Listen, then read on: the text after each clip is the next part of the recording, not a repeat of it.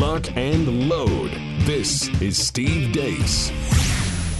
The Steve Deace Show. Hey, Steve Deace here. If you are watching on demand or listening to the podcast, you know that I'm not where I normally am, and it's because we had another very difficult WASP problem this morning, so we had to kind of move this me to a secure location, all right? But we'll make sure to give you the same typical Friday show you always get with Feedback Friday, an hour or two, and then, of course, the Deace Group. And we begin with our weekly look at the week that was with Issue 1.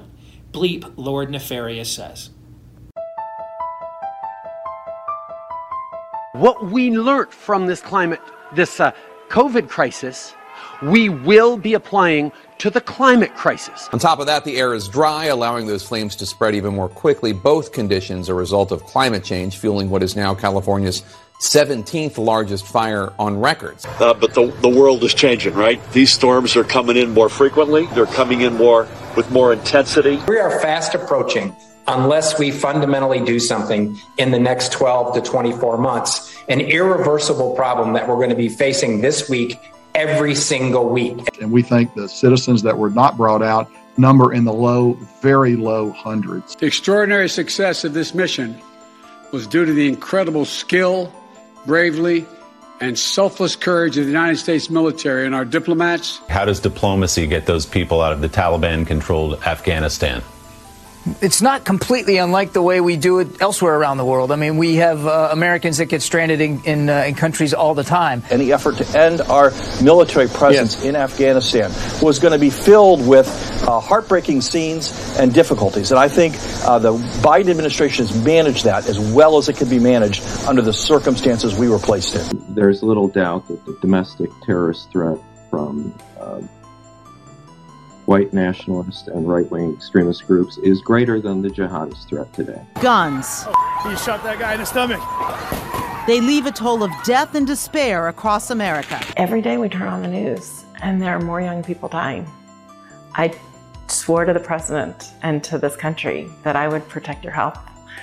This is clearly one of those moments, one of those issues that is harming America's health. I have an Antifa flag on my wall, and a student complained about that, and he said it made him feel uncomfortable. Well, this is meant to make fascists feel uncomfortable, so if you feel uncomfortable, I don't really know what to tell you. Maybe you shouldn't be aligning with the values that this is antithetical to. Now that the vaccine has full approval from the FDA, the Pfizer vaccine, would you like to see it mandated for students elsewhere in the U.S.? And once it's approved for kids under 12, should it be mandated for them too? I believe that mandating vaccines for children to appear in school is a good idea. Make sure your child is masked when they leave home. That's how we can best keep our kids safe. To suggest that people can leave the state of Texas. People don't have the means to do so. We are in the middle of a pandemic, and it is just really cruel. I'll just remind people that abortion is broadly popular, and the elected body of the government might want to think about doing something to protect a broadly popular policy. So what Biden needs to do is, via executive order, create a federal force of doctors protected, clothed in the protection of the state, which would protect them through qualified immunity from private civil actions. Send them to Texas to counsel and protect women's privacy rights. And if they want to provide some medical procedures in the course of protecting people's constitutional rights, they can do that as well. That's one of the craziest damn things I've ever heard in my entire life. Okay. And I say that. I say that given everything we have experienced these last few years and the last few months in particular. I've not seen that clip before. Let me get this straight. A black man went on national television demanding that an old white man and former friend to the Grand Cyclops of the KKK create a federal force of roving, marauding band of murderers. Did I see that? Is that how that montage ended? Good freaking night. Josh Hammer, former clerk on the U.S. Court of Appeals, What was your most rancid bile on display this week, brother? My most rancid bile on display this week. I mean, there's a lot to choose from there, obviously. But I mean, when you hear government officials from the Biden administration talking about, and they sound very glib and carefree about this, as if it's no big deal whatsoever, talking about how the number of Americans stranded in Afghanistan is, it's in the low hundreds, no big deal. We do this all the time. It's the Taliban. It's the Czech Republic. It's Mexico. It's Japan. It's the Taliban. This is the Taliban.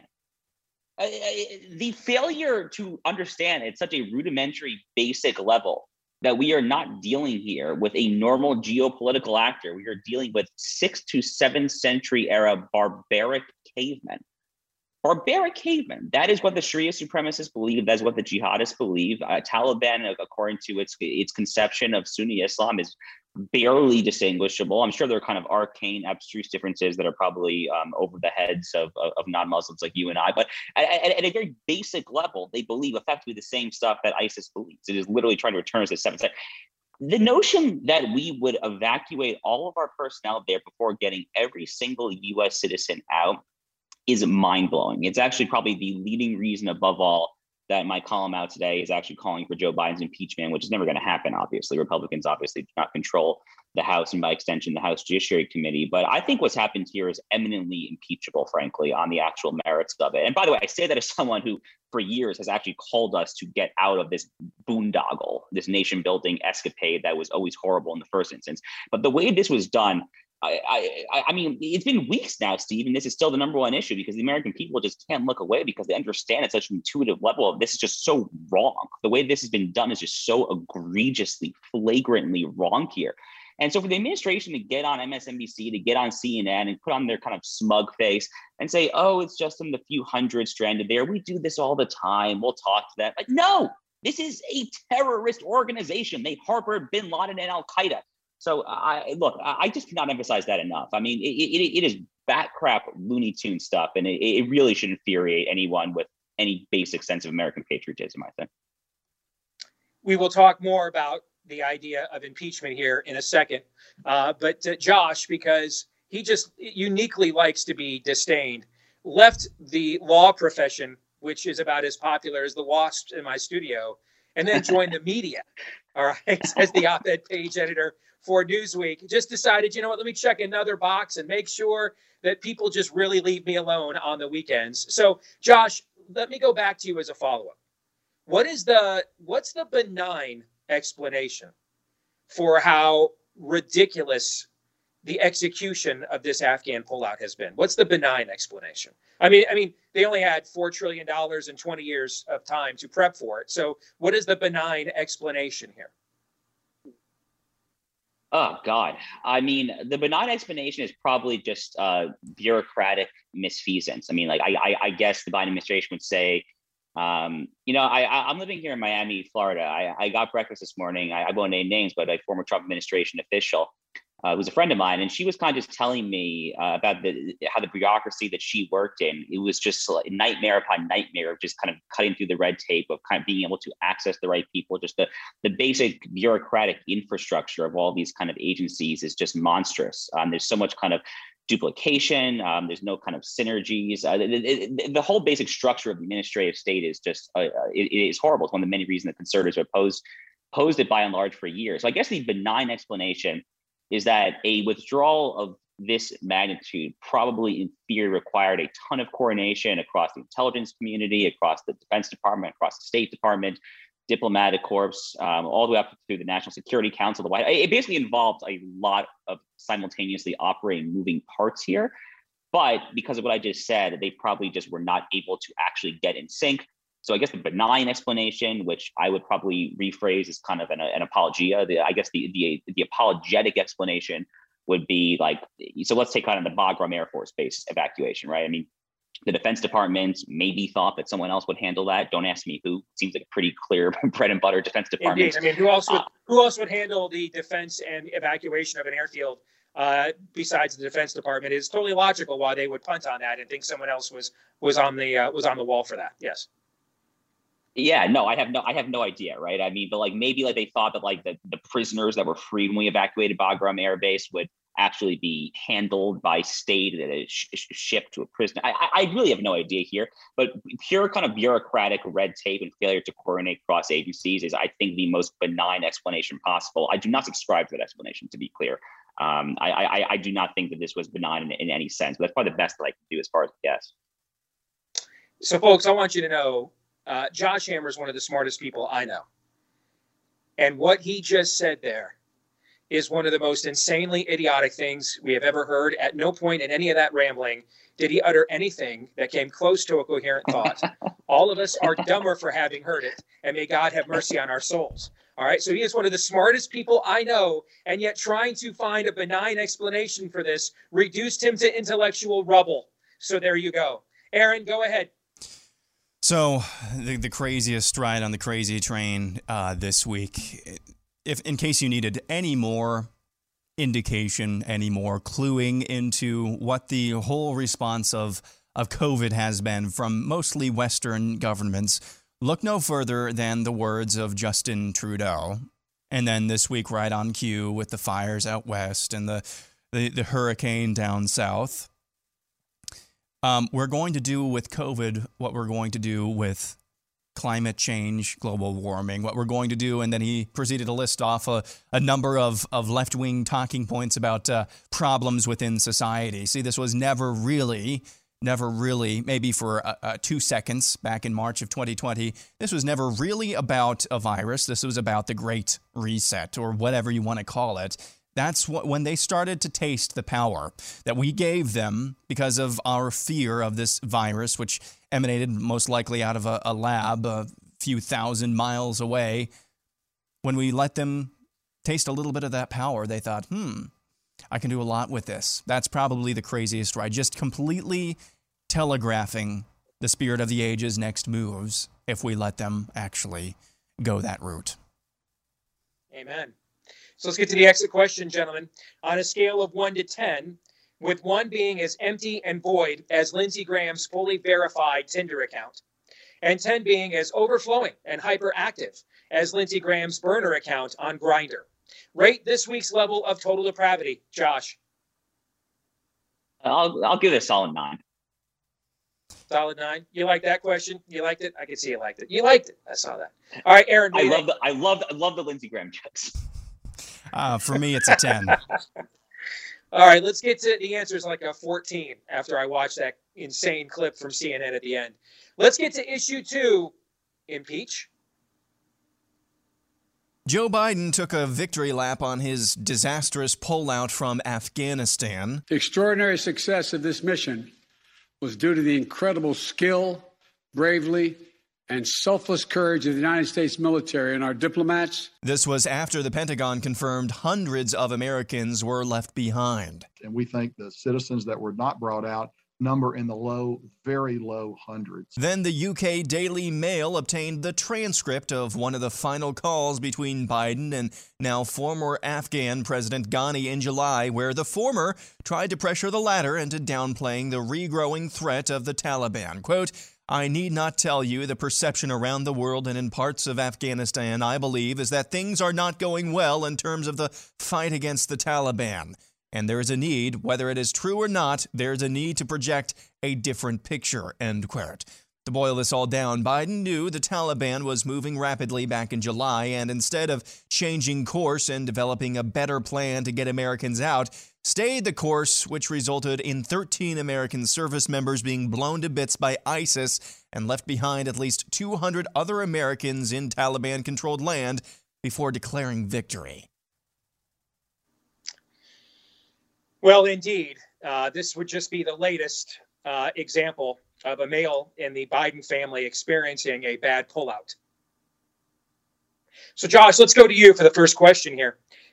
Is what has I'm sorry, I'm in a mood, bro. I'm on tilt. I'm on edge.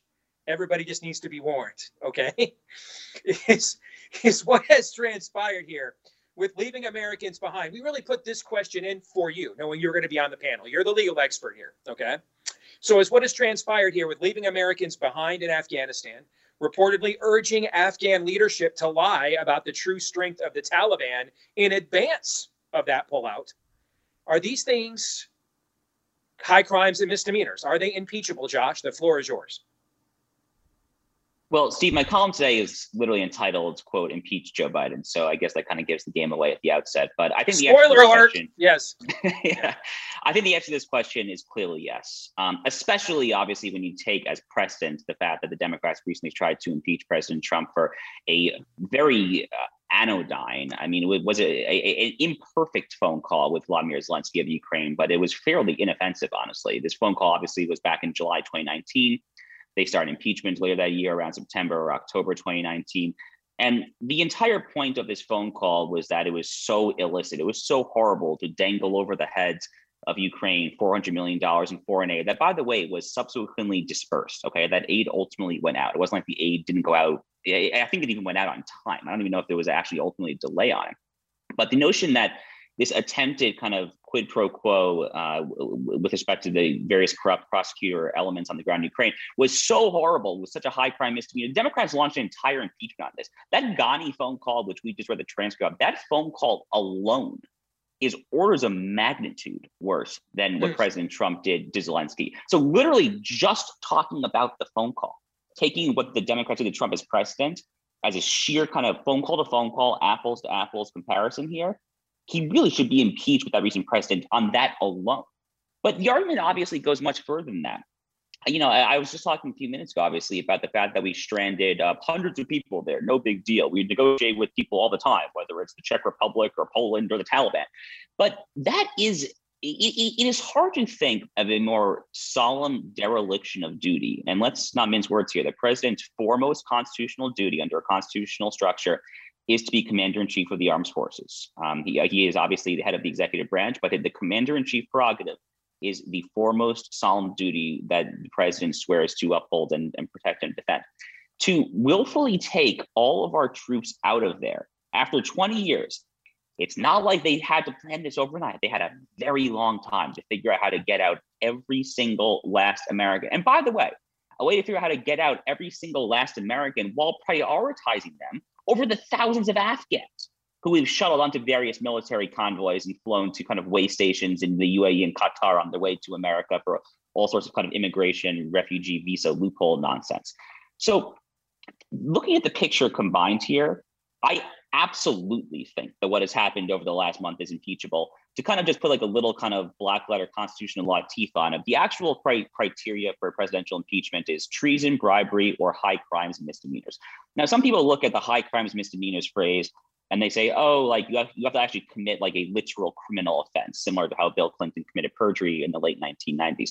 It's actually not true. The phrase high crimes and misdemeanors was a legal term of art at common law. The founders understood this very readily. There's a direct, unambiguous citation here. It's Federalist 65. Alexander Hamilton, one of my very favorite founding fathers, explains that high crimes and misdemeanors refers to a violation of some public trust. It is kind of like a lofty, overarching, egregious failure on behalf of the president to maintain the trust of the citizenry that he or she is sworn to overlook.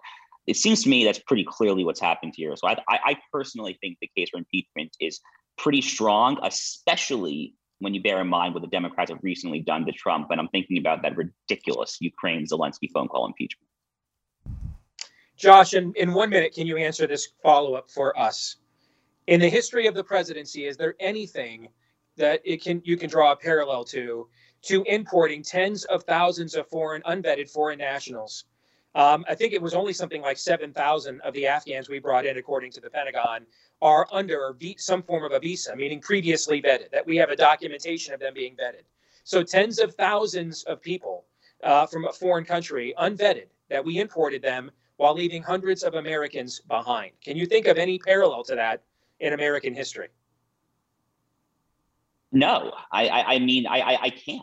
I'm trying to think here. I mean, obviously, the Bracero program in the middle of the 20th century, we brought in a lot of Mexican labor. It wasn't like we were stranding Americans, in Mexico or anything like that. I mean, I literally cannot think of anything similar quite to this. No, I mean, it wasn't like we were stranding Americans by and large in Germany after victory in Berlin in 1945. I really don't know, honestly.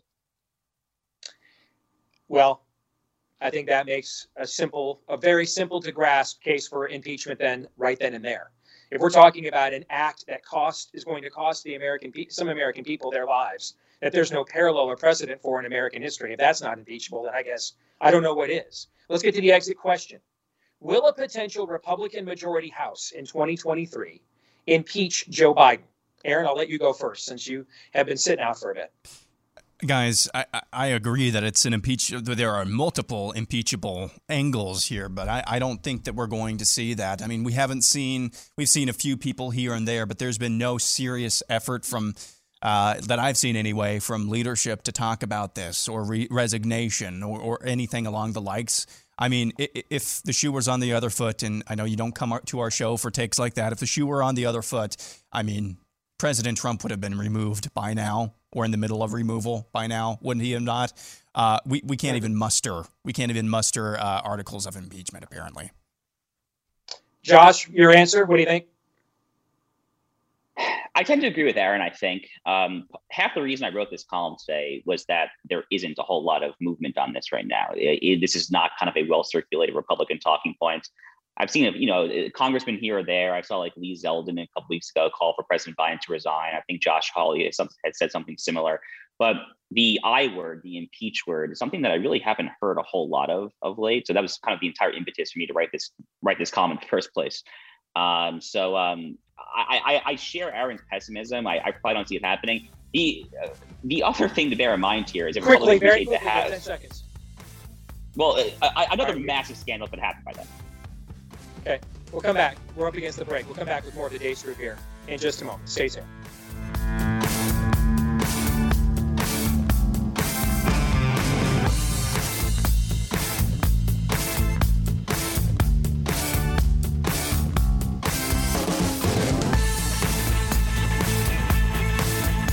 Hey, if you're struggling with chronic pain, boy, I'm really looking down on all of you. If you're struggling with the chronic pain, variety of achiness, stiffness, soreness, I'm not talking about the stuff that is because you got stung by bees and you're deathly allergic, or you fell off a ladder or some other mishap. No, which might happen to the people that come in and try to look at the bees, because accidents happen. If this happens to you, go get medical treatment. But if you have a chronic variety ailment, chances are that is inflammation, too much inflammation in the body. So get yourself a 100% anti-inflammatory that's all natural.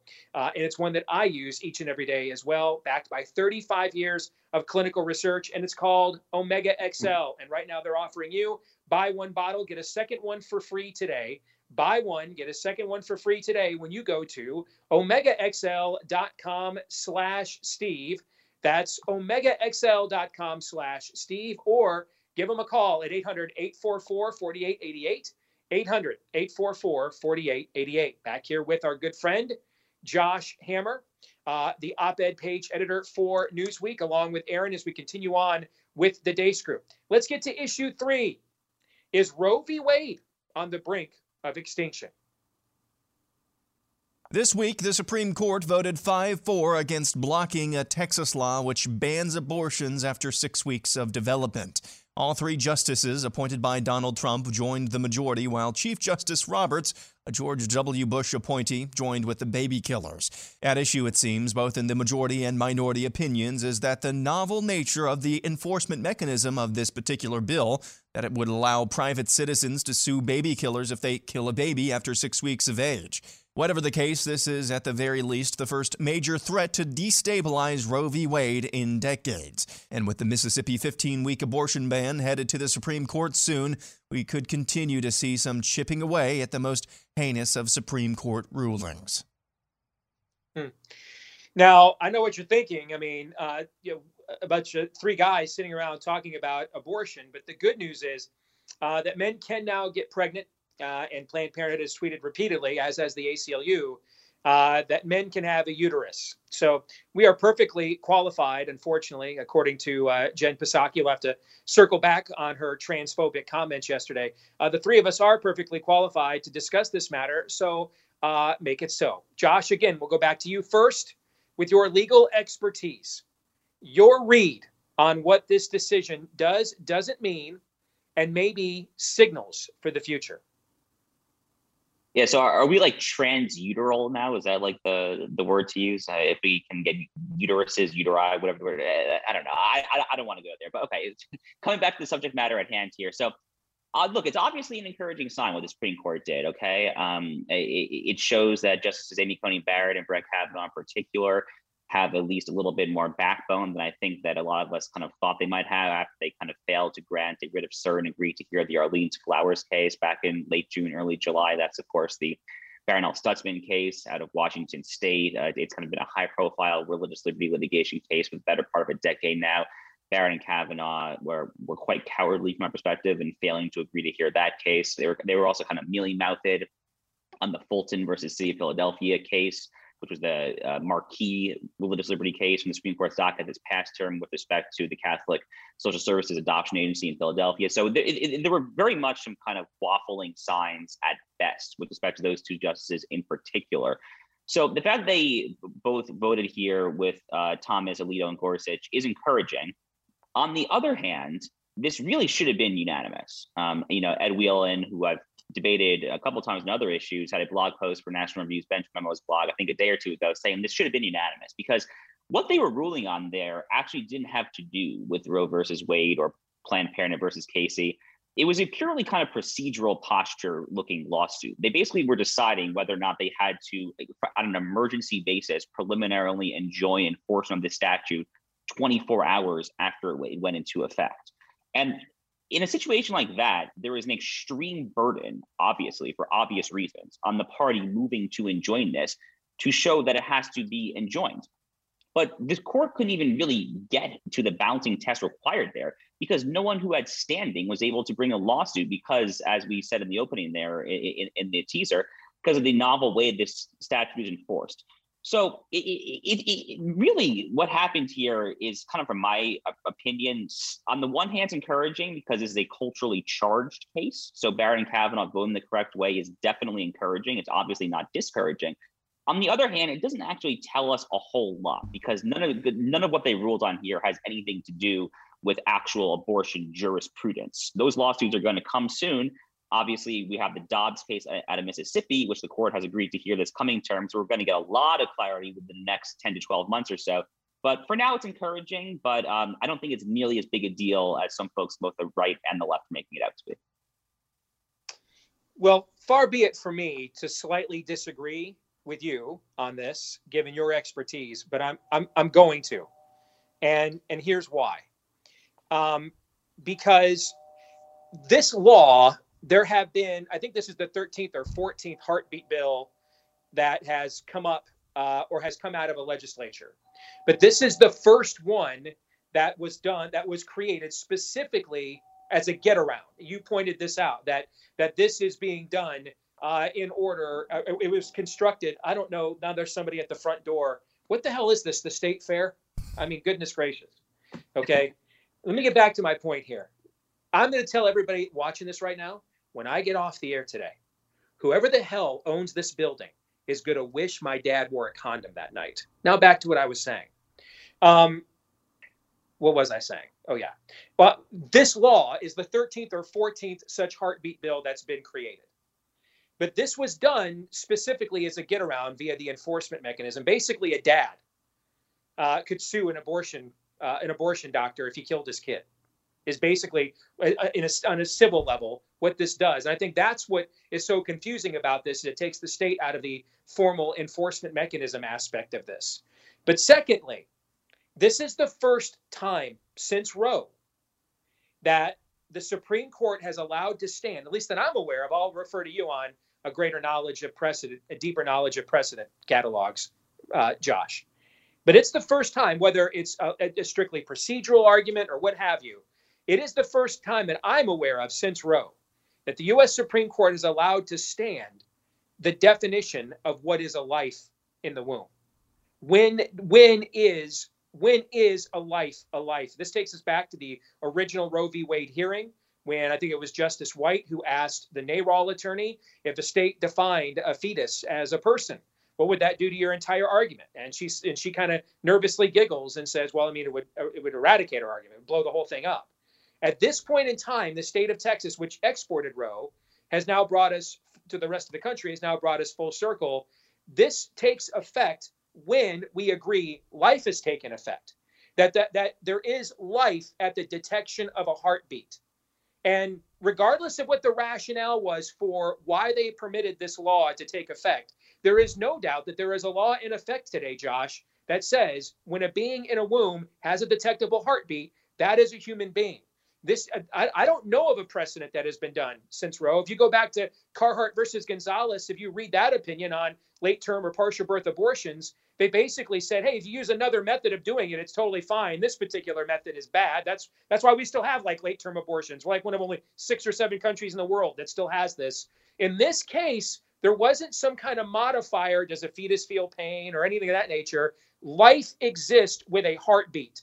That is now the law of the second largest state in the union. I think that absolutely does. At the very least, it's some form of a body blow to Roe, Josh. So fair enough. Totally fair here. And like, I obviously am not disappointed in what the Supreme Court has done. I don't want to belittle it either. I guess just kind of 2 rebuttal points. One is the statute was very, very, very cleverly drafted. I know some of the lawyers who are behind this here. Like I said, it's very much kind of like a short to midterm thing because we're going to get longer term clarity once the Supreme Court rules on that Dobbs case out of Mississippi. So the statute and the very unique, novel procedural ways in which it was kind of drafted are it's kind of just short term whacking of bushes until we get some more definitive rulings. But nonetheless, you're right. They do say they pronounce exactly what you said they pronounced in the bill. They also simultaneously say, I don't remember the exact language verbatim, but there's something in the bill that, or I guess the law now, excuse me. There's something in the law that says nothing in this act shall be construed to violate Roe versus Wade or something like that. So the lawyerly language it's crafty. It's trying to have it both ways, obviously, which is intentional strategy. And I guess just the other point that I would make here, again, who was suing here, they were trying to sue a judge based out of Tyler, Texas. It's actually a great op-ed that I published today up in Newsweek, if I could just do a little self-promotion. Not my own op-ed. I published my dear friend Josh Blackman, who's a South Texas College of Law professor, who has a really kind of crisp, succinct, about 1,000-word piece, just really kind of just walking through step-by-step why the Supreme Court very clearly had to do what it had to do here. And it's because there was simply no one bringing a lawsuit who, under kind of basic legal doctrine, had standing to bring a lawsuit. But that's going to disappear soon. Once we get once the private plaintiffs, because the enforcement mechanism here, as we said at the outset, the state is not enforcing the law. It's kind of relying on private actors to do so. Texas Right to Life has set up this kind of whistleblower directory website. It's totally novel and very interesting from a lot of perspectives. So, but what the upshot, the point here is that once we get actual litigation, once these plaintiffs start to bring these lawsuits, once the abortion providers, the Planned Parenthoods, and the other abortionists can then actually say that they have standing as defendants, in contrast to these plaintiffs bringing the suits, then the court can only kind of dilly-dally on this procedural stuff for so long. They're eventually going to have to get around that and get to the substantive abortion jurisprudence, which of course is Planned Parenthood versus Casey's undue burden standard. So it really is, for now, it's a good sign, and I agree with you, but we're still kind of playing footsie on the procedural issues, and we haven't actually gotten to the nuts and bolts of the court's egregiously wrong abortion jurisprudence yet. We're going to get there very soon. But for now, it's encouraging, but the much bigger mountain to climb is still a little bit of a ways away at this point. All right, let's get to the exit question here. Aaron, you go first again. Exit question: will you be able to legally obtain an abortion to kill your child in all 50 U.S. states 5 years from now? Aaron? No, you will not be. I think the tide turned a while ago on the life issue, culturally, and now we're seeing judicially and politically as well. So there's going to be, I don't think it's going to be all 50 states, but there's going to be several states where that is not going to be the case. Josh, what say you? I'm not entirely confident there will be any states that truly ban abortion from the time of conception. There might be 2 or 3, right? Mississippi, Alabama. It's possible to envision a few states, but I do think that God, it's so hard to say. I hate making these kind of optimistic predictions. I think there's a decent to solid chance that Casey versus Planned Parenthood will be effectively overturned in the Dobbs case. And that would allow the states a much, much, much broader leeway to regulate quote unquote pre-viability abortion. So I guess the answer to the question for all intents and purposes is no. Let's go right to issue 4, our kicker question here. If indeed Roe versus Wade is finally toppled, what is the next awful Supreme Court precedent that the right should zero in on overturning? Josh, I'll go to you first. Hard to say. I mean, this is kind of like a legally nerdy answer, to be honest with you, but Fourth Amendment jurisprudence and criminal procedure, Fourth Amendment, of course, is your constitutional right against unreasonable searches and seizures, has long been, from my perspective, unfavorably tilted too much in favor of criminals and away from law enforcement and police. Ed Meese, when he was Reagan's Attorney General, famously said that if there was one precedent that he could overturn, it would be Miranda versus Arizona. Those are actually, your Miranda rights. You have a right to do whatever. We know from Law and Order. Miranda versus Arizona and a lot of that kind of 1960s era Warren Court criminal procedure case law is deeply destructive to policing and law enforcement and the rule of law. And we're increasingly living in high criminal anarchic times right now. So that is the next body of law that I would turn to and say we really need to overturn a lot of this. Aaron, quickly to you, brother. Obergefell. That's a good answer. I thought about Plyler. Kelo versus New London, I think, would be another one. I mean, we forget how bad that one was. That's one of the worst in recent memory as well. Let's get to predictions. Josh, you get to go first. As far as predictions here, so, look, we're entering college football season, which obviously is a special time, I know, on this program, and we're all fans here. I'm going to try to make it to numerous SEC games this season. I'm trying to get up to the swamp in Gainesville. Would love to get back to Tuscaloosa at some point. I am not an Alabama Crimson Tide fan per se. I've been to games there. It's a wonderful experience. But at the start of the season, I'm going to go out and say that I do predict they will repeat as national champions this year. And everybody that doesn't live in Alabama yawned. Aaron, go ahead. So tomorrow night's big matchup between Georgia and Clemson. Georgia will prevail rather convincingly, and it will not be Clemson's only loss of the season. Wow. I think they'll drop one more. That is not one of Aaron's weak. Let me pick an NFL preseason game. Oh, I can give you some more.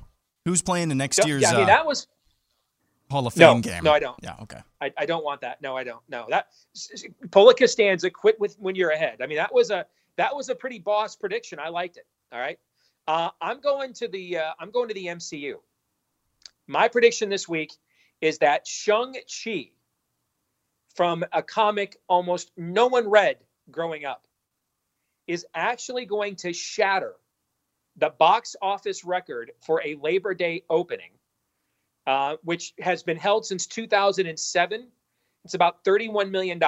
It's been held since 2007 by one of the Halloween movies. I'm going to predict, despite Delta and everything else, that Shang-Chi is going to shatter that record at the box office this weekend for the MCU. Any thoughts on that one, Aaron? That would be, wouldn't that, so MCU notwithstanding, wouldn't that be a pretty encouraging development, a pretty encouraging story if that actually took place? Shows you people en masse are like, maybe I'm scared about the Delta variant. I want to go see this movie more. That means maybe sanity is starting to win out. So aside from the MCU and what that could mean about how good the movie actually is, which should be exciting, I think overall, culturally, that would be a really positive development. That's a good point. This isn't a mainstream character that a lot of people know or have watched for years, or a high-selling comic book. It's kind of an obscure character. So if it shatters that record this weekend, I think whether you like this content or not, you should cheer that if you want some form of sanity to prevail. Good point there, Aaron. Josh, thank you for bearing with us. Good to see you again, as always, brother. Take care, all right? God bless.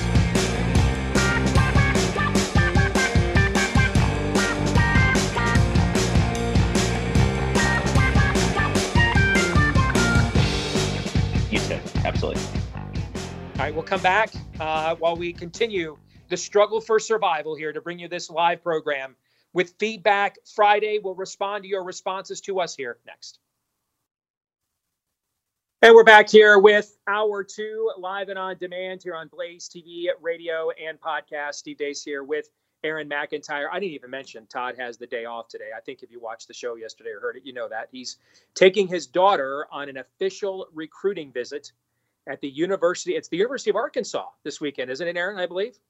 That's correct. My understanding is she had an official at Oklahoma State last weekend, so big things are happening for that girl. That's absolutely phenomenal. I think they're going to take in the Arkansas-Rice football game as part of that visit on Saturday, a little Southwest Conference throwback action. So Todd and all of us will return again on Tuesday after the long Labor Day weekend. It just remains to be seen whether I will set foot back in that studio again. I've got some people I need to speak with after the program today. Pray for them. Steve@stevedeace.com is the email address. That's DEACE. Like us on Facebook, where we will lie to you there. We will tell you the truth of what we really think, though, if you look for us on Twitter @SteveDeace or MeWe, Parler, Getter, or Gab. You can also get clips of the show that are free of censorship when you go to rumble.com, and free to watch there, too, at rumble.com/Steve Deace Show. And again, the last name is DEACE. And if you're a podcast listener, we appreciate all of you.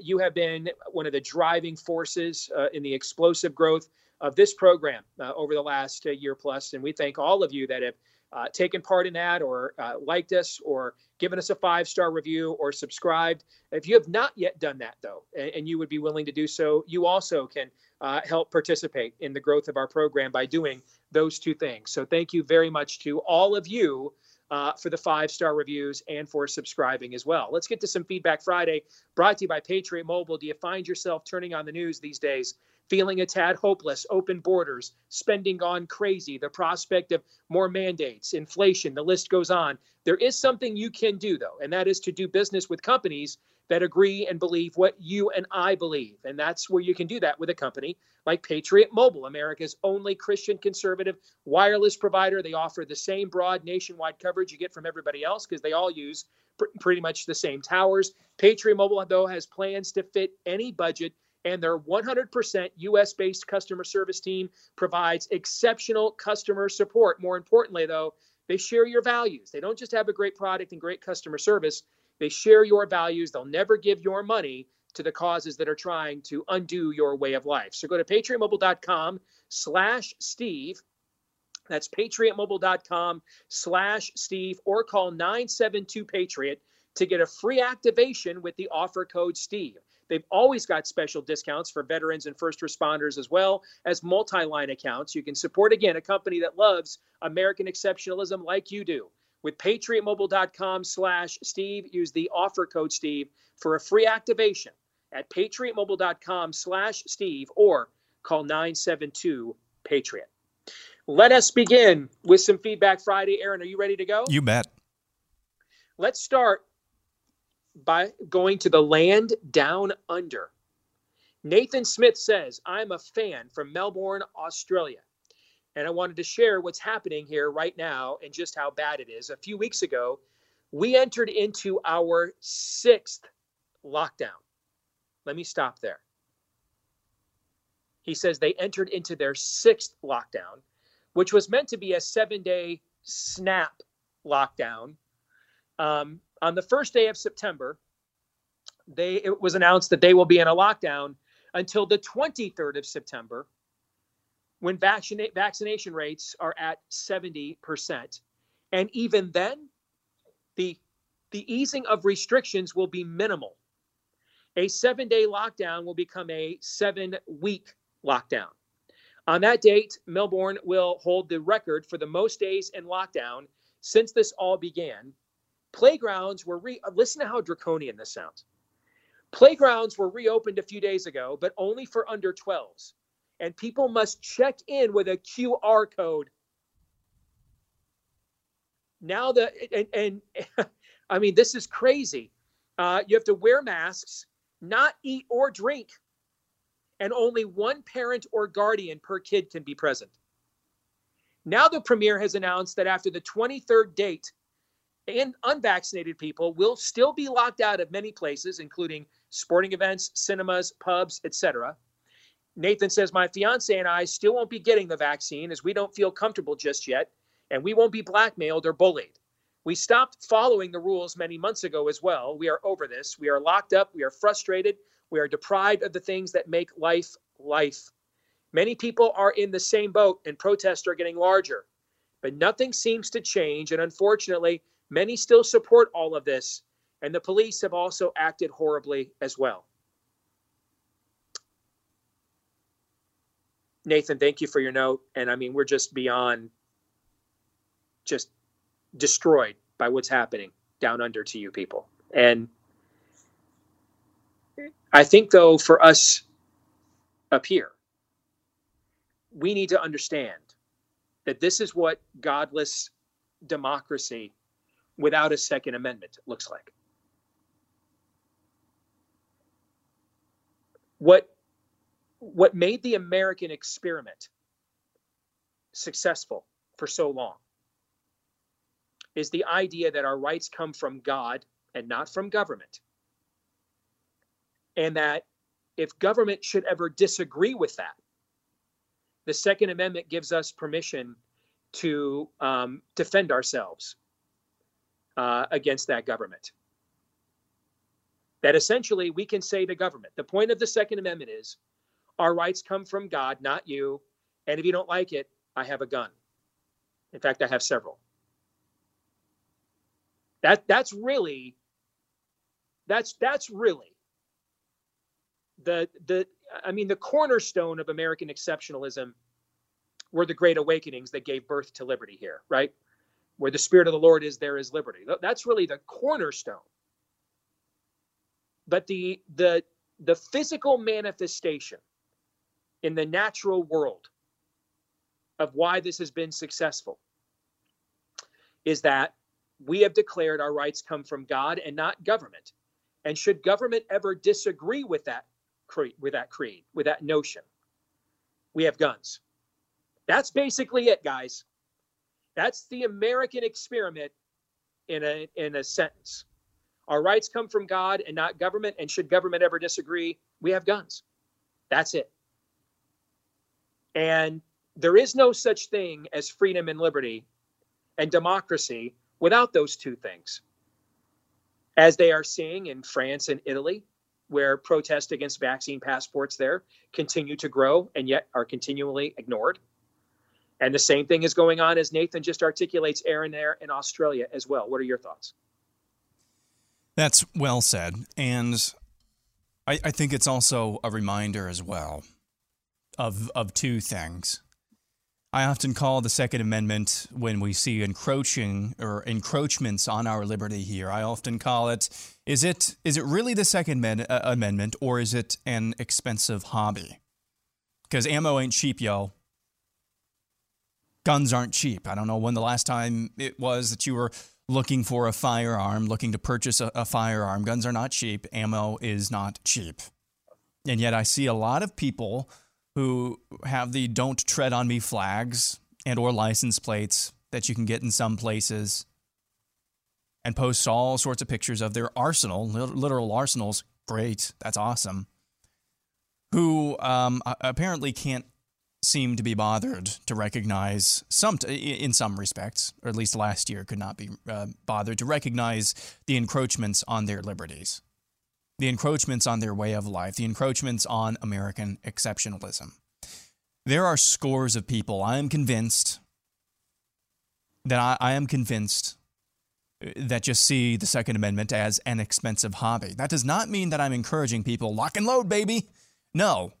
But you should have confidence.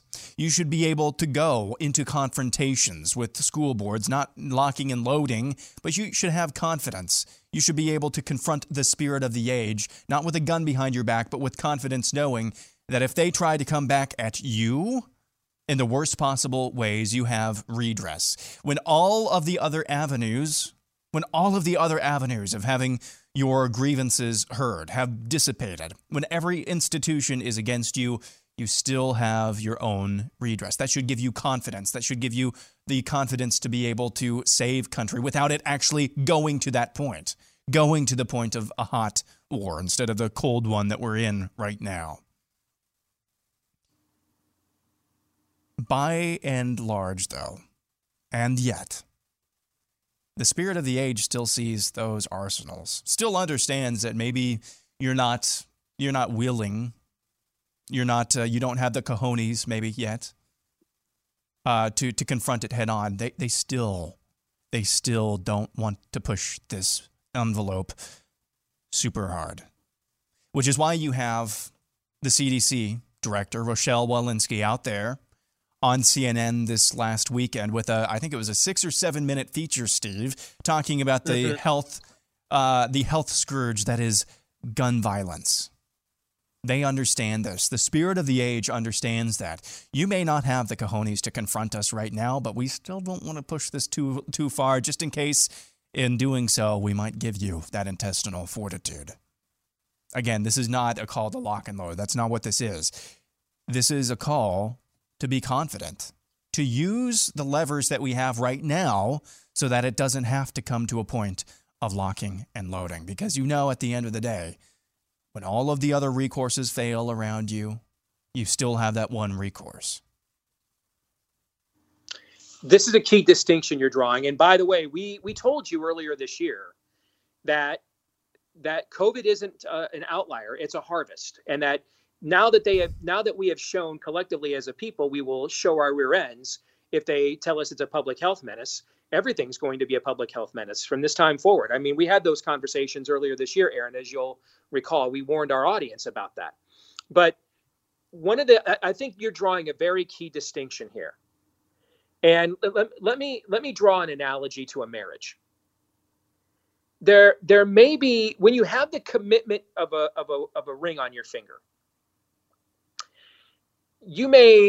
that entails the idea that I can maybe provide a little more honesty and transparency with this other person in my life, with this spouse, knowing that if I share something with them that might be really troubling, really difficult, they've made a commitment to me to not turn and run, and so I can let them into my life at a level with that commitment that I wouldn't after a second or third date, right? You see what I'm trying to say here? Yeah. That ring on the finger is a symbol that they won't cut and run with you being more open about who you are in your life. And so that should give you confidence going in that you have that insurance. Correct. To open up more with your spouse, which frankly is what builds more intimacy in a marriage. Along those same lines, the weapons you own are your insurance. I mean, I can see why there are hundreds of thousands of people gathering in France and Italy to protest, but not berating their local legislators or school boards the way that is going on here. They don't have that insurance. So they gather en masse, knowing that they can't all be arrested, they can't all be rubber bulleted, they can't all be tear gassed.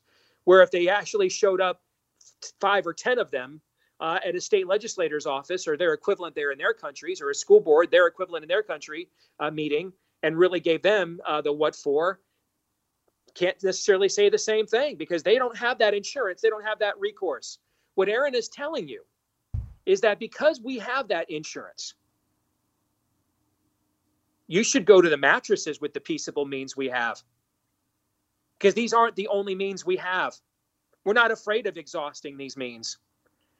Government should be afraid of saying to us, hey, you came at us too hard, so we're sending the stormtroopers to your home. That's why it's there, so that it doesn't have to be used. That's the point of insurance. You have insurance in the hopes you don't ever have to use it, right? And that's what the Second Amendment is, God-given rights insurance. And therefore, we should act in the confidence of knowing that it gives us an extra level of commitment that just living in a democracy does not provide. Does that kind of add some flavor Absolutely. to what you are articulating there? Absolutely. Very important distinction. Let's go next. Well, reality has struck. This is from Rafi, actually. Rafi says, reality has struck the safety manager at our location, put up a copy of a COVID-19 vaccination status form in the mailbox of all the school bus drivers. My initial response was a rather loud, well, you might as well fire me right now. But then I took the form home with me during my break and decided to do a little bit of research and hand the form back into him the way that I wanted.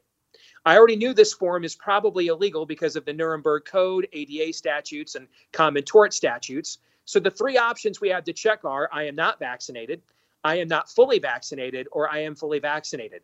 Then, of course, we have to fill in the dates we got the vaccines. And when we sign, we are swearing that we have given proof of vaccination, and we understand that this is information that could be used against us later. So I found enough space to write on a fourth checkbox. I made a cute little square on the left, and then I wrote next to it, quote, I have been infected and fully recovered. Therefore, I have natural immunity and a 13 to 27 times greater resistance to the virus.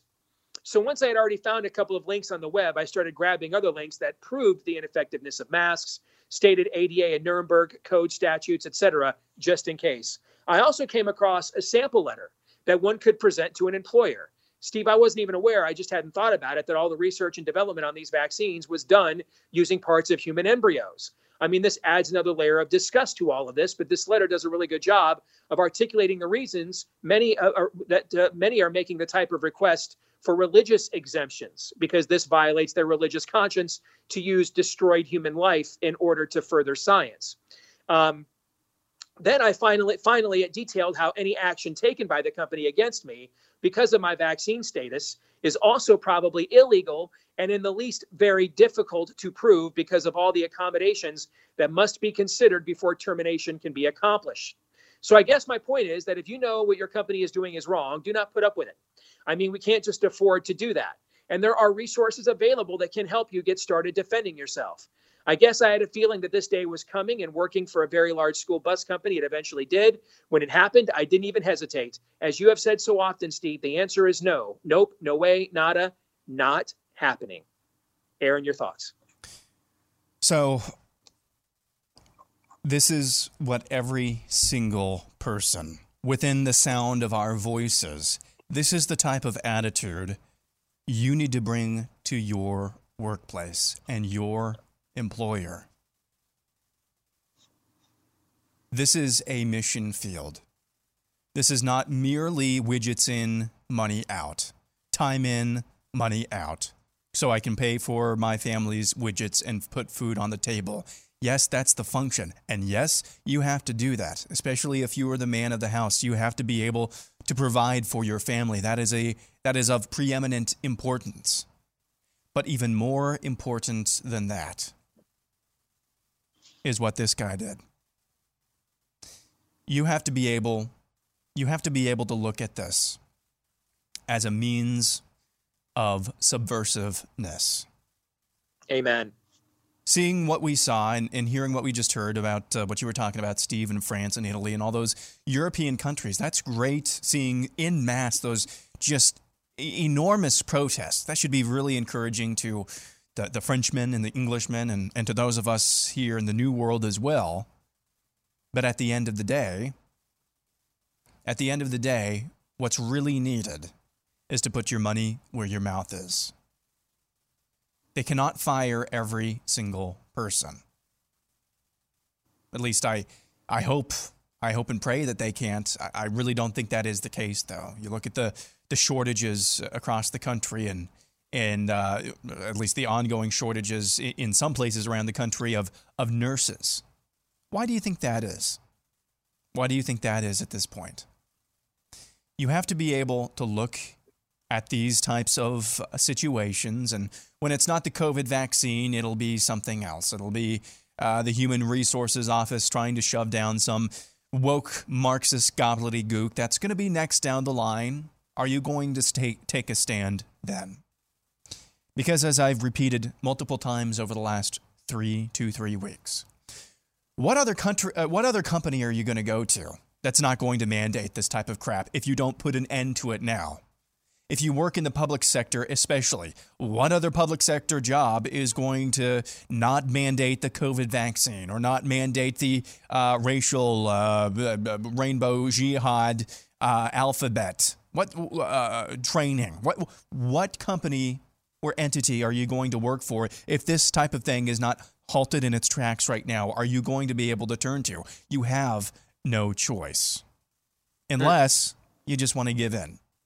And yes, I just said that. Now, there are some circumstances, I'm sure, if you've prayed over it, if you don't really even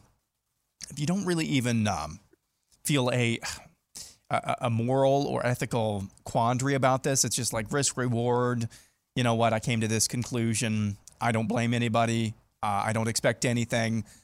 That's okay. But if you are wrestling with this, by all means, don't give in. If you haven't been convinced at this point and you're conflicted, the answer is no.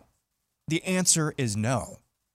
You're doing yourself and your family and those around you a disservice by saying, I guess I'll give in because, I gotta do that. No, you gotta take a stand at some point, somewhere. And the workplace, in a lot of respects and in many places, is going to be the place where it's going to be really painful to do so. I know this. Bella and I just went through this ourselves. We're waiting to hear back to see whether her religious exemption was approved.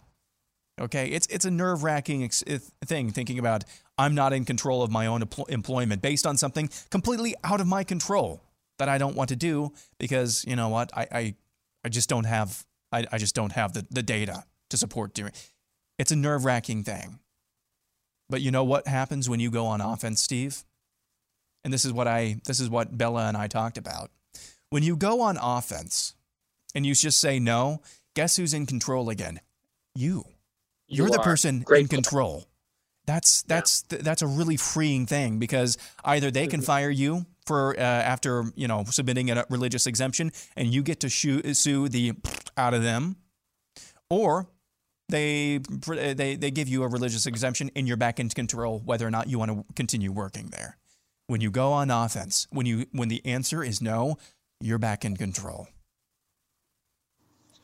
Dude, you're on fire right now. That was an excellent point there as well. Well said. I won't even step on that one whatsoever. That was beautiful.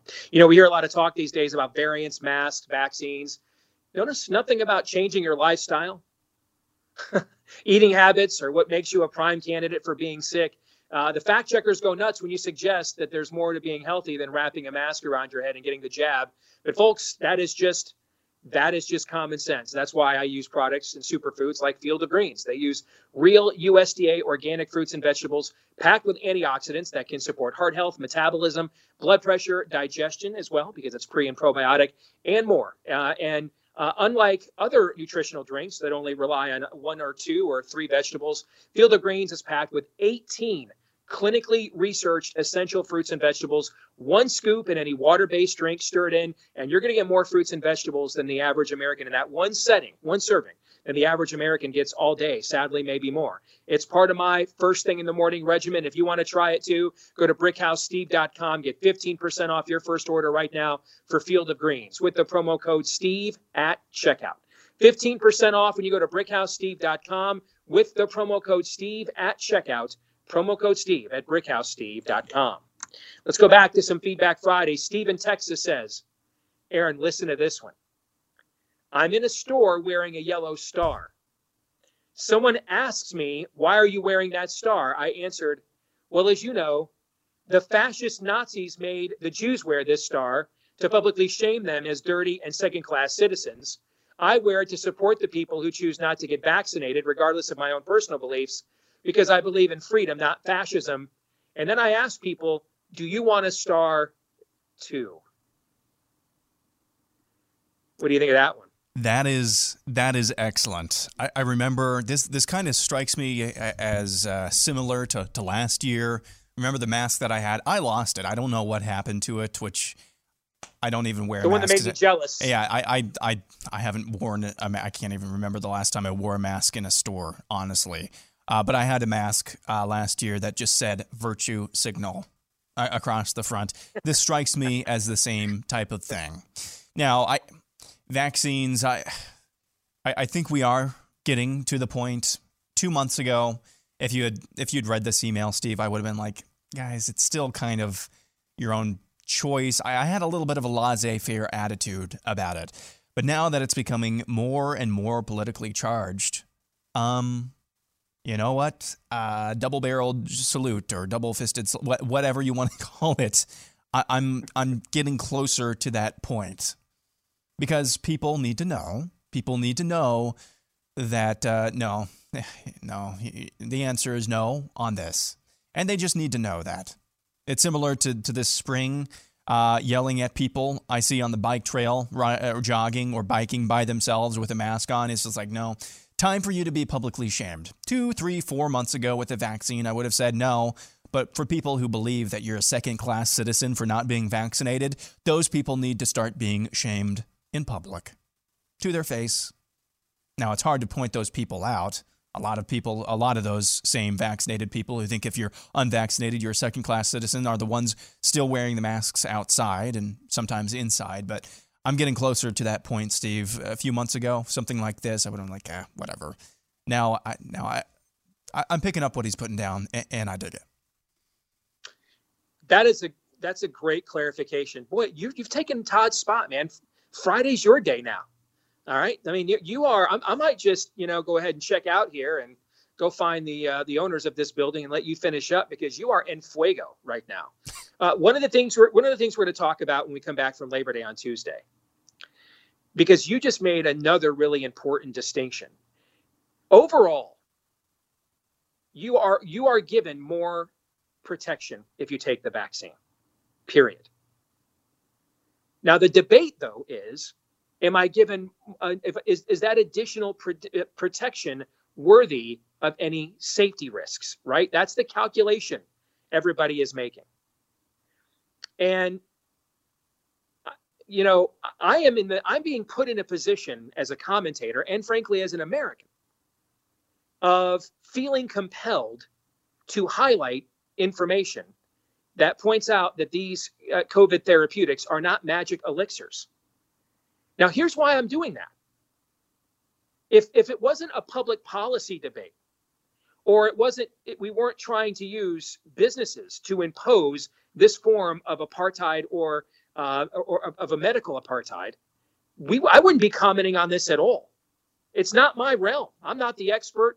You should make all those calculations yourself, looking at all the data. Talk to your primary care physician or your healthcare provider and look at your particular situation and your safety concerns, and go from there. Where are you more high risk? Are you at more high risk for side effects, or at more high risk from the virus? Right? If we were not talking about imposition, there's no way we'd be talking about these vaccines as much as we do on this show, nor the way that we talk about them on this show. But see, it's not now just as it's like the debate, the distinction we drew at the very beginning of this, Aaron, when we said about lockdowns and those things. We are not here to question the efficacy of certain solutions as it pertains to treating a virus of unknown origin. We're here to debate the public policy, right? Right. There's the pathology. Remember that distinction we drew day one? Yep. There's the pathology of the virus, and then there's the public policy they're asking all of us to partake in, and therefore we have a right to ask, is the cure worse than the disease, right? Yep. That's the same debate we're having right now with the vaccines. I'm here to tell you almost blatantly, you will get additional protection. For how long, how much? That's all up for debate. You will get additional protection by taking these vaccines, based on the data I have looked at. However, it's not a one-sided equation. There's another variable to add here. And that is, what about the side effect concerns? And then how about the fact I got to keep getting them now re-injected apparently every 5 or 6 months? See, if this was strictly a medical issue, we wouldn't be discussing this on this show nearly as much as we do, and certainly not the way that we do. But they want to make it a policy issue and impose it on us. So yeah, that means we are going to look at something that we're not experts on in a more critical light. More Feedback Friday in a moment. All right, Aaron, I'm a little calmer than I was or have been, and you can probably guess why, right? Built Bar time. Yeah, it was indeed. It was Built Bar time again. Brought in that glorious specialty flavor known as Rocky Road, which was absolutely phenomenal. Folks, if you've never tried it before, you know what? Take the same road I did. Just start with their everyday assortment box. Mint brownie, the coconut, which tastes like Mound's Joy. Mint brownie, if you like chocolate mint stuff, that's one of my favorite flavors. That's a delicious flavor. Cookies and cream is one of the most popular flavors they have. You can kind of pick and choose. If I were going to tell you, hey, you can put 3 different flavors in your box to get you started on Built Bar and see what the big deal is. Get the coconut, get the mint brownie, and get cookies and cream. And then you'll thank me later. And then you're on the list when the specialty flavors like Rocky Road come out or come back, or like chocolate chip cookie dough, my absolute favorite flavor, recently came back earlier this week. All of them, even the most decadent of flavors, the average Built Bar is about 4 to 5 net grams of carbs or sugar. Some go as high as 7 or 8. And yet they taste every bit as good as those candy bars, loaded with carbs and loaded with sugar and loaded with fat and loaded with calories. Built Bar isn't loaded by any of those things, but it is loaded with protein. So if you want the greatest protein bar of all time, go to Built.com, B-U-I-L-T, for Built.com. Use my last name, Deace, as your promo code. Get the greatest protein bar ever at Built.com, B-U-I-L-T, promo code Deace. All right, let's continue. John says, I am a healthcare worker in Washington State. When you began this year with The Answer Is Us, I really wasn't sure what kind of effect a person such as myself could have in the Democratic People's Republic of Washington under our dear leader, Lord Inslee. When our employer rolled out a vaccine mandate several weeks ago, my wife and I joined with 3 of our friends from work to try to stand against it. Our small group grew to over 500 members in 3 weeks and includes healthcare workers, first responders, and educators. We're filing for religious exemptions at the advice of a legal group you introduced me to on your program. We are holding the line against this tyranny and will be terminated rather than submit to this injustice. Our healthcare system will collapse without us. Our first responder capabilities will collapse without us. And the answer is us. Pray for us. Amen, brother. Thanks for all you guys do. You're really making a difference. John, one plants, another waters, brother, but God gives the increase, okay? We're planting seeds, bro. That's all we're doing on this show.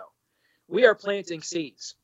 But unless men like you and women, it's just I'm singling you out as a man, John, because, Aaron, let's face it, we've had plenty of women willing to fight this stuff over the last year and a half.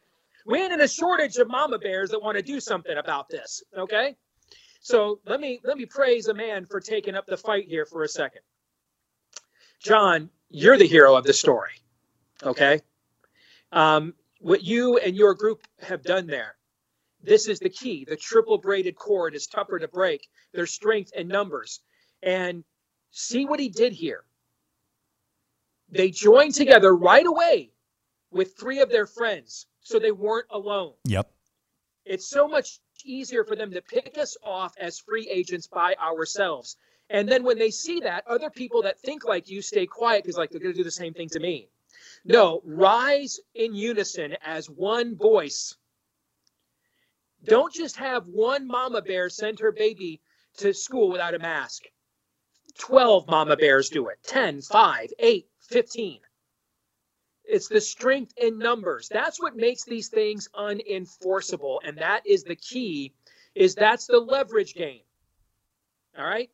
They've got to paraphrase the late, great Jim Morrison, they got the government, but we got the numbers. 5-1, baby. All right? Though I like those odds.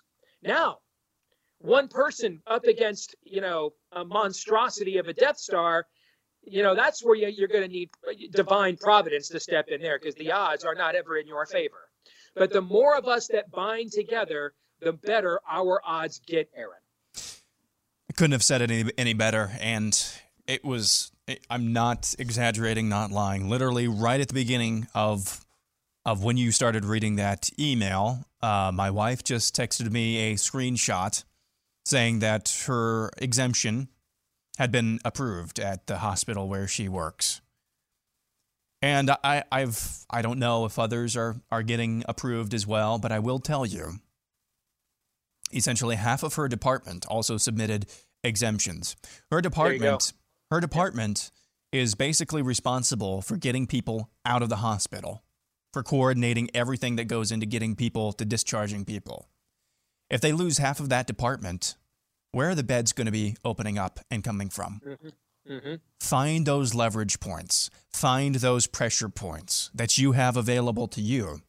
Maybe it's not something like that, But within each job, by and large, I know there are in the corporate world, there are a lot of cookie cutter type of things.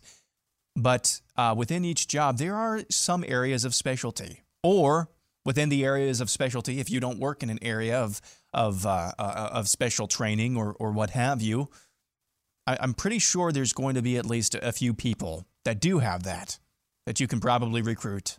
Again, the strength in numbers is where it's at. Because still, despite the spirit of the age being prevalent in the corporate boardrooms, you know what the corporate boardrooms like above all else? Even if some of their business decisions to us don't seem to make it seem like this, they like that money still. And if you pose a threat to that in any way, in even a small way, to their bottom line, guess what they're going to be more willing to do? They're going to be more willing to be, you know what?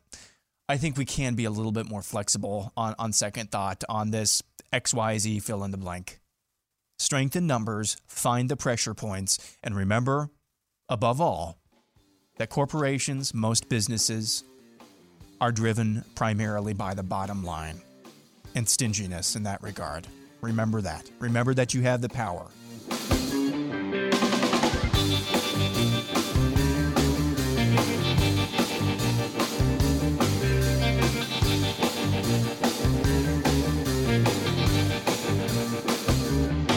I was talking to a really good friend of mine earlier this week. His wife, who works in healthcare, but she's on the administrative side.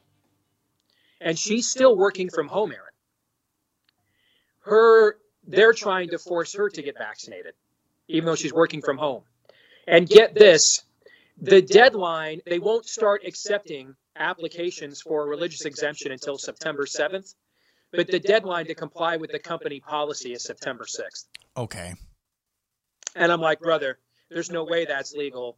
And I gave him the names of our friends over at, I said, here's Matt Staver at Liberty Counsel, Brian Festa at We the Patriot. You tell him you're a friend of mine. That homie ain't playing that, okay?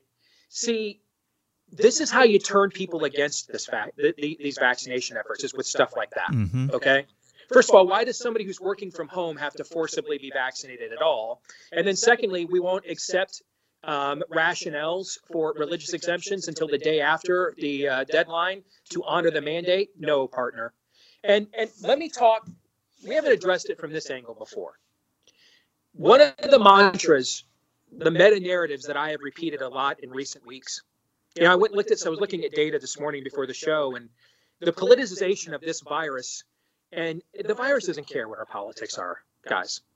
3 of the 4 deadliest states in the country governed by Democrats, but 11 of the 20 dangerous states, most deadly states in the country, governed by Republicans. The virus doesn't care. It doesn't care. We really are. And man, I know it's just a misused cliche after what they pulled on us last year. But the truth is, we really are in this. We're all in this together. We're all taking a risk. We all are. According to the data that I look at, the most efficacious of all the vaccines is Moderna. It also, according to VAERS, has the highest side effects rate. We're all taking a risk. If you don't get vaccinated and you haven't had natural immunity, you are taking a risk. Now, given the declining efficacy of the vaccines, it's not the risk you were taking 6 months ago, but it's not zero either. You are taking a risk. On the other hand, if you continue to inject this new technology into your body, you also are taking a risk. And your risk is undefinable because we don't know what that will do in the long run. Just as we don't know, as I keep saying, what even an asymptomatic exposure to a virus of questionable to malicious origin means in the long run.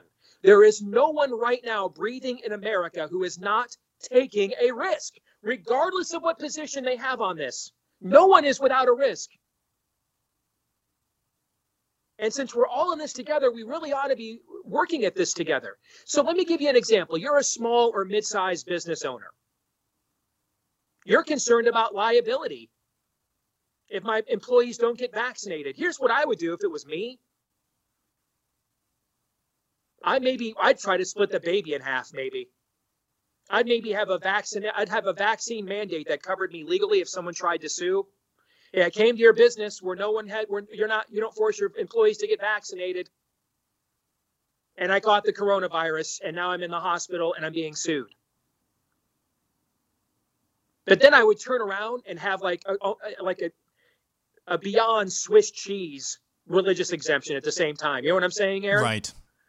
Because that way, if I give you all those you want, you are assuming your risk. I'm not imparting that on myself. Neither the business owner nor the employee nor the consumer are riskless in this proposition. Everywhere you go with this virus percolating, you're taking a risk. Every time you take one of these injections to stop it from percolating in you, you're also taking a risk. And this really ought to be a moment that should galvanize us together more as a people than we have been in a long, long time. But it's tearing apart whatever was left of e pluribus unum. And I think it just goes to show and demonstrate that there's no way to repair what's broken in this culture without revival. We're doomed. I mean, but if you're an employer and you really think you need to do this, then man, I'd say to my employees, wink, wink, nod, nod, we certainly will entertain your religious exemptions. The idea of you must take the same risk as me or you're a terrible person when the risk that you choose is every bit as risky as everybody else's risk. That's not how we're going to keep our civilization together here. And maybe we're not meant to. And I think of things like that, Aaron, when I see stuff like this. That's what I keep coming back to is, there is no common foundation upon which Americans across the board, it seems like, are building their view of the world upon. There is no common foundation. And when that happens, when we're starting from different premises about everything, you eventually come to places like this, where there's no possible reason why you would want to maybe pump the brakes on getting the vaccine, other than that you're an anti-science, anti-vaxxer. Mm-hmm. Mm-hmm. There's no possible reason why you might want to try ivermectin, other than you're just a brain-dead rube who wants to take horse paste. There's no possible reason why you don't think the mask works, other than you hate grandma and hate little Timmy. And then on the other side as well, I fight this as well. There's no possible reason why you're wearing a mask, why you're getting vaccinated, other than you're just a completely soulless, scared out of your wits pagan. That may not be the case for everybody. I don't know about you. When I walk around Costco and in my own spirit. Exactly. When I walk around Costco and I see people masked up, young people like me masked up, I struggle not to make faces at them and stare them down.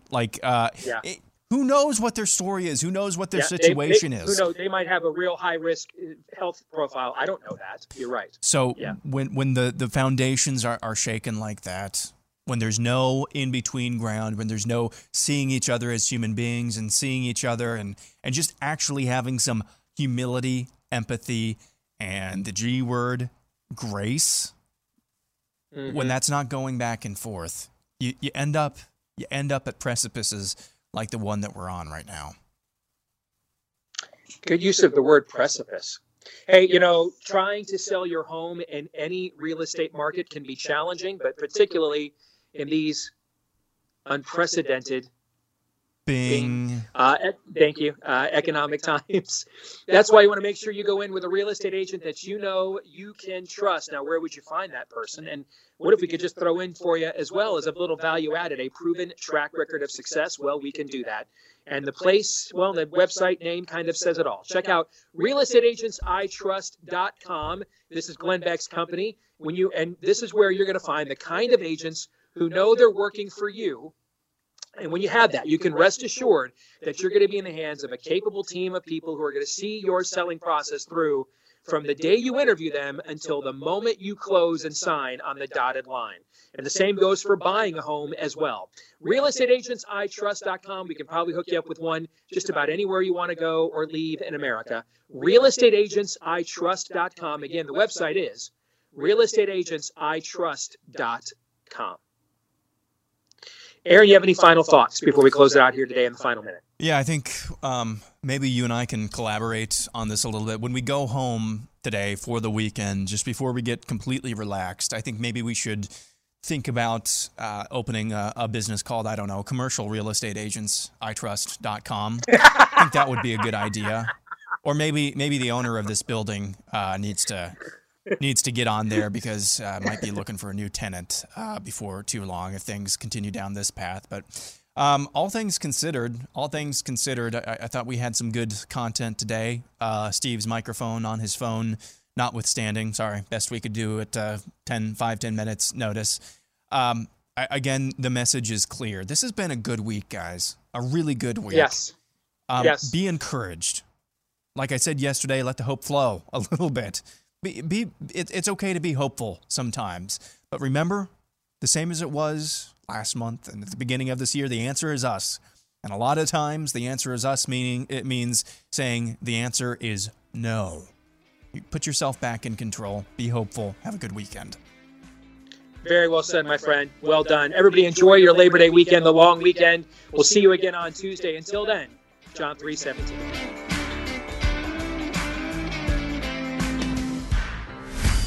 This is Steve Deace on the Blaze Radio Network.